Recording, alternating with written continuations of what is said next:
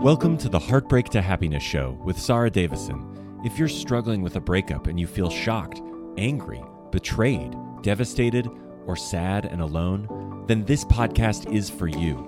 Best-selling author and award-winning host Sarah Davison shares how you too can get on with your life to heal, grow, and move from heartbreak to happiness. Here's your host, Sarah Davison. Welcome back to the show. And today, my guest is somebody who's been through a really tough breakup. Now, this is a real life, true story that this lady has been through. She has really struggled and she wanted to share her story with you so that you could hopefully draw some strength from what she's going through. And if any of her story resonates, then I'm here to give some coaching advice to her too and answer her questions. So please welcome my guest, Helen, to the show. Welcome, Helen. Hi, Sarah. Nice to see you. Yeah, lovely. Thank you so much for being here. Now, just tell us before we get started into your story, why have you decided to share your story with my listeners? Well, I listen to your podcast a lot and I really got a lot out of your last podcast you did with Kerry. I felt she was a bit further down the road than I was. I'm sort of a year on from discovering my husband's affair. I'm dealing with some aspects well. I'm not dealing with other aspects so well. I feel a little bit stuck. And I thought it'd be really good to come to you for some help. And also, I've listened to other people's stories and it's really helped me along the way. So if me sharing my experience can help someone else as well, then that would be fantastic too. Oh, that's really lovely. And I do agree with you that we all learn from real life stories, I think. And, all the advice that hopefully I'm going to share with you later when you've shared your story, I'm sure will resonate with lots of people on lots of different levels. So thank you, because I know you will be helping many of my listeners today. So would you like to start with your story and tell us a little bit about what happened to you?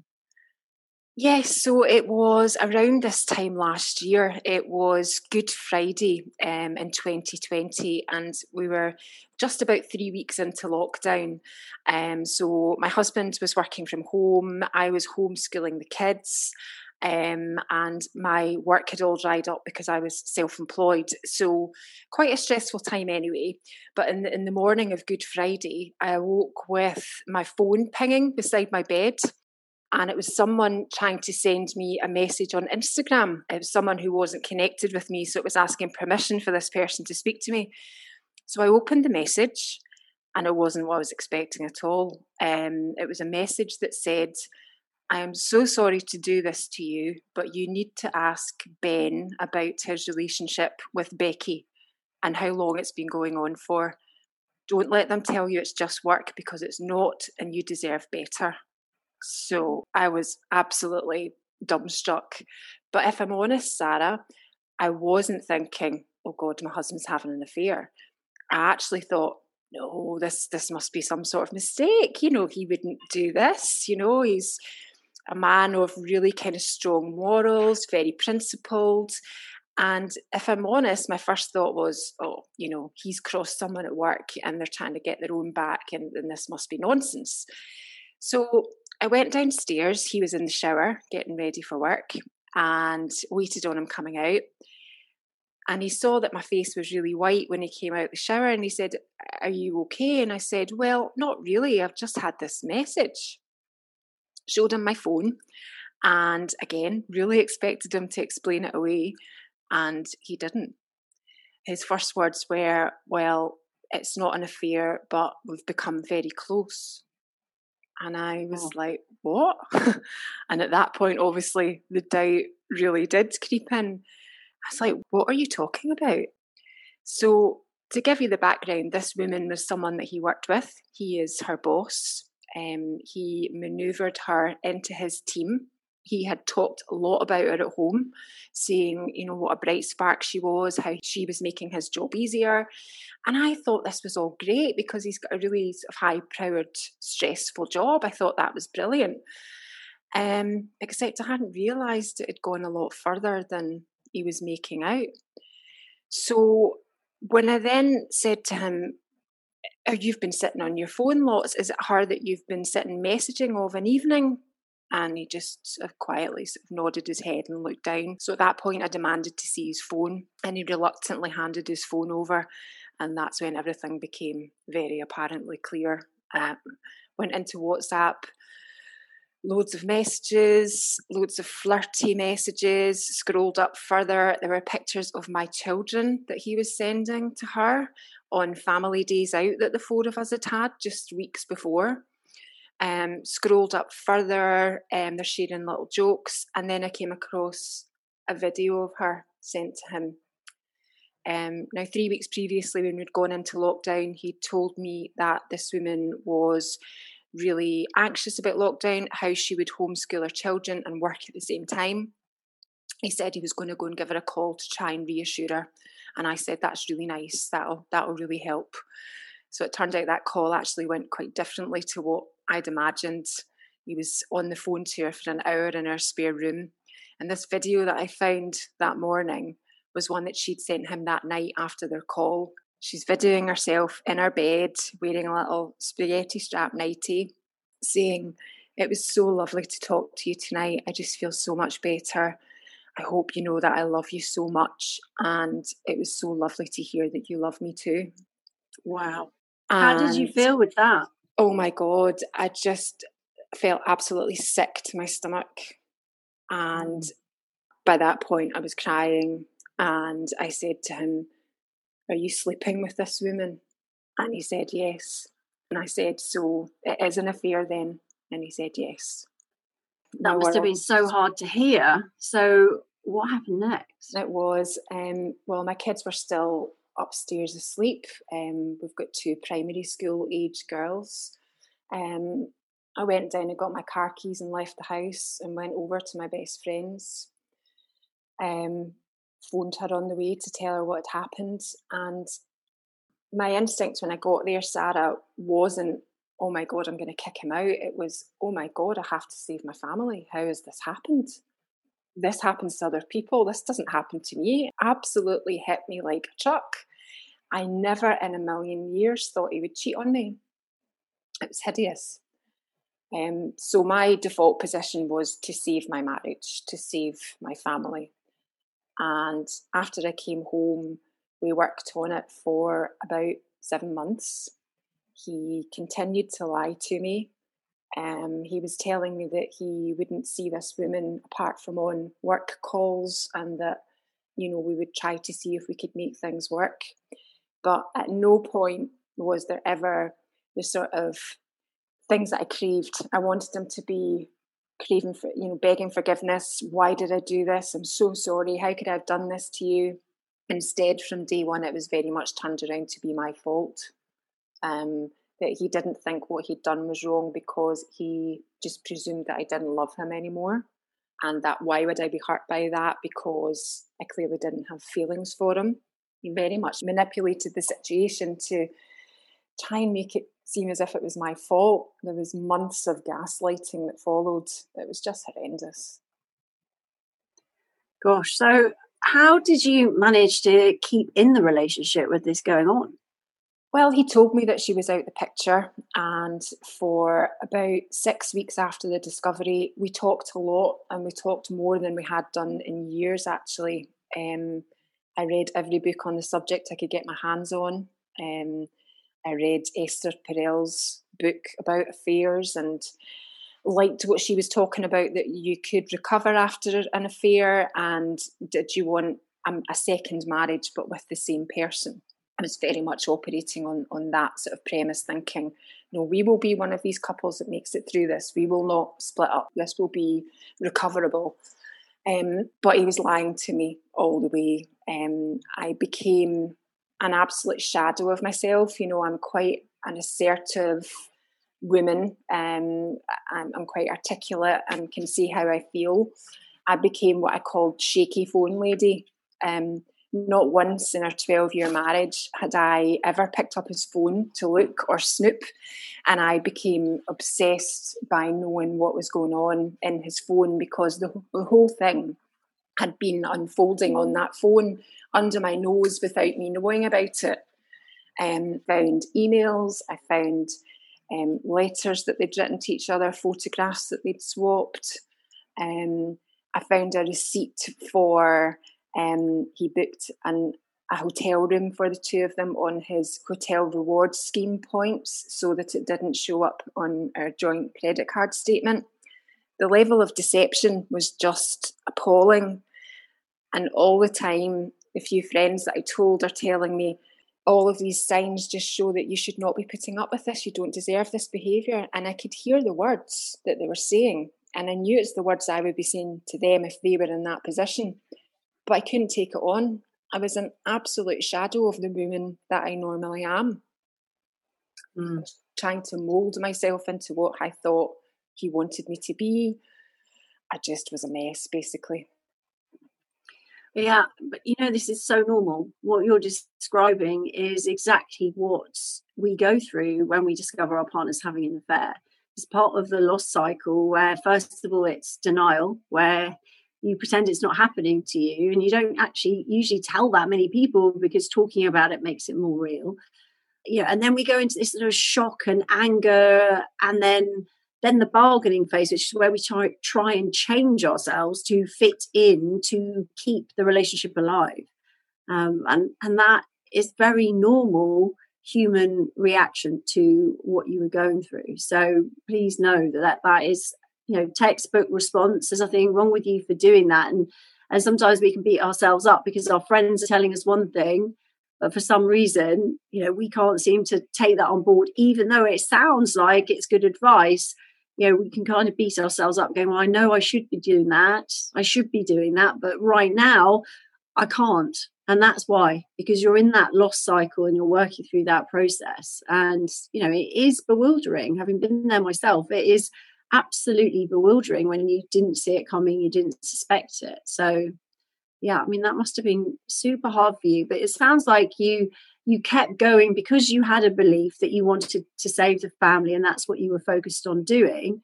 So when did that change? What happened next? Through the summer months, there was a change that he said he really wanted to try and save it. And the big change there was that I said I would move across the country with him. He wanted to leave our house in the city and move to a place by the sea. And it involved moving me and the kids sort of 70 miles away from everything that we know, all our friends, all our support network. And I was agreeing to do it because I would have done anything to save this marriage. And he was very clever about it. He told me that I had the veto on it at the last minute, if I wanted to change my mind. We went as far as actually buying a house. We had an offer in on a big dream house that he wanted. And about 6 weeks later, I realised this is the wrong thing. I cannot do this. I'm moving the location of the problems. I'm not solving the problems. And to add insult to injury as well, this was a house that he had shared with his affair partner.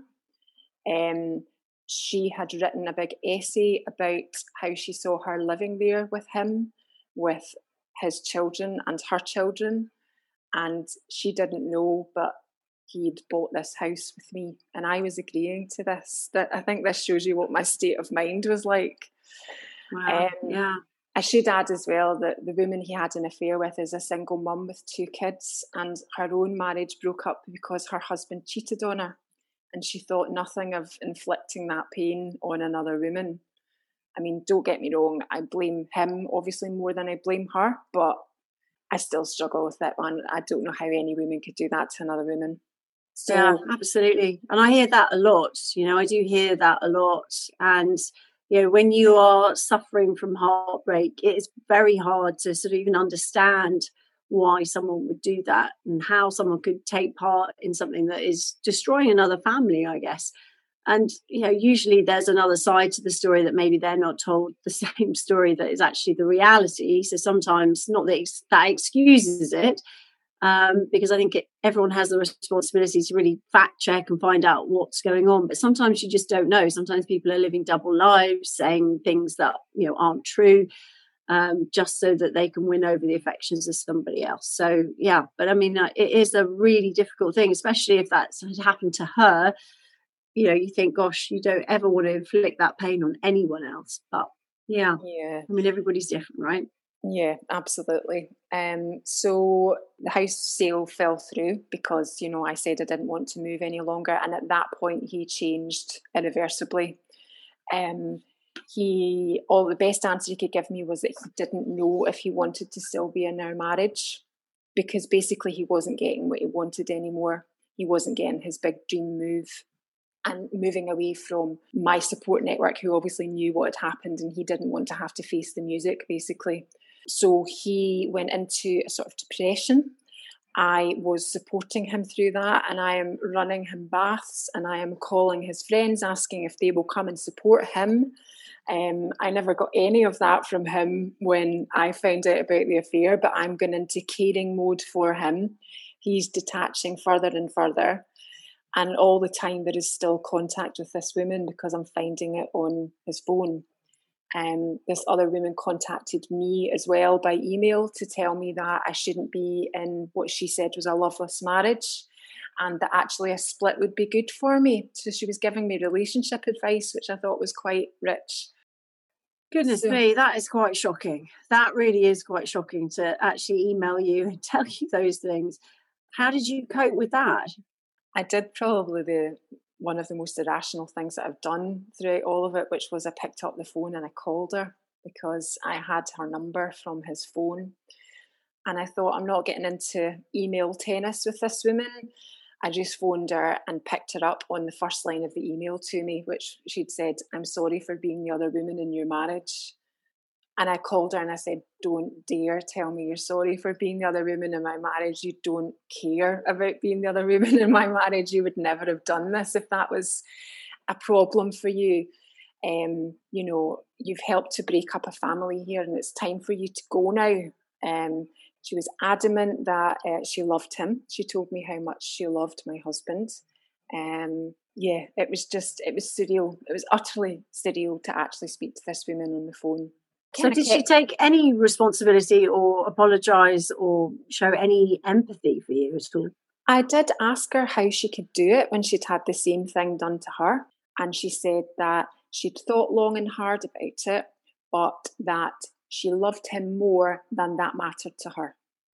She loved him more than it mattered to her about hurting me. Goodness me. I mean, when did she start to think about it then? After she was in love with him? That's kind of a back to front way of going about it. But okay, so enough about her because this is about you. Yeah. So where are you at now? What happened between there and now, and what's the situation now? So after the house sale idea is put to the side, he goes into this depression and doesn't come back from that and doesn't show any glimmers from there on in that he wants to save the marriage. I find things in his work diary that he's looking at properties to rent. He's lying to me about going to view properties. He's looking for his escape route. And I lasted another couple of months after that. And finally in October 2020, I just felt I couldn't take any more.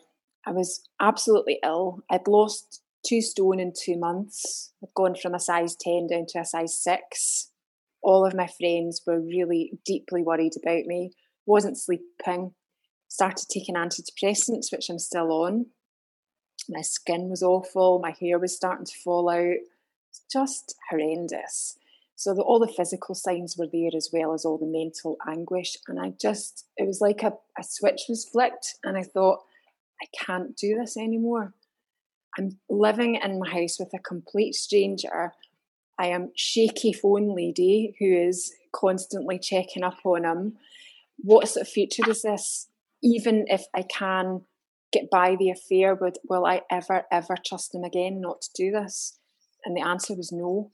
I couldn't rebuild that trust. He had to want to rebuild that trust and he wasn't doing anything to do that. So I came downstairs on the morning of Halloween, it was. Good Friday and Halloween, I like my sort of signature days, don't I? And just said, "Are you still looking at properties? Because I know you have been." And he just said, "Yes." And I said, "I think you should look for somewhere to live." And that was it. He was gone an hour later. An hour later? Goodness me. Okay. That's it for today's episode. Do join me for part 2 of Helen's true story in my next episode.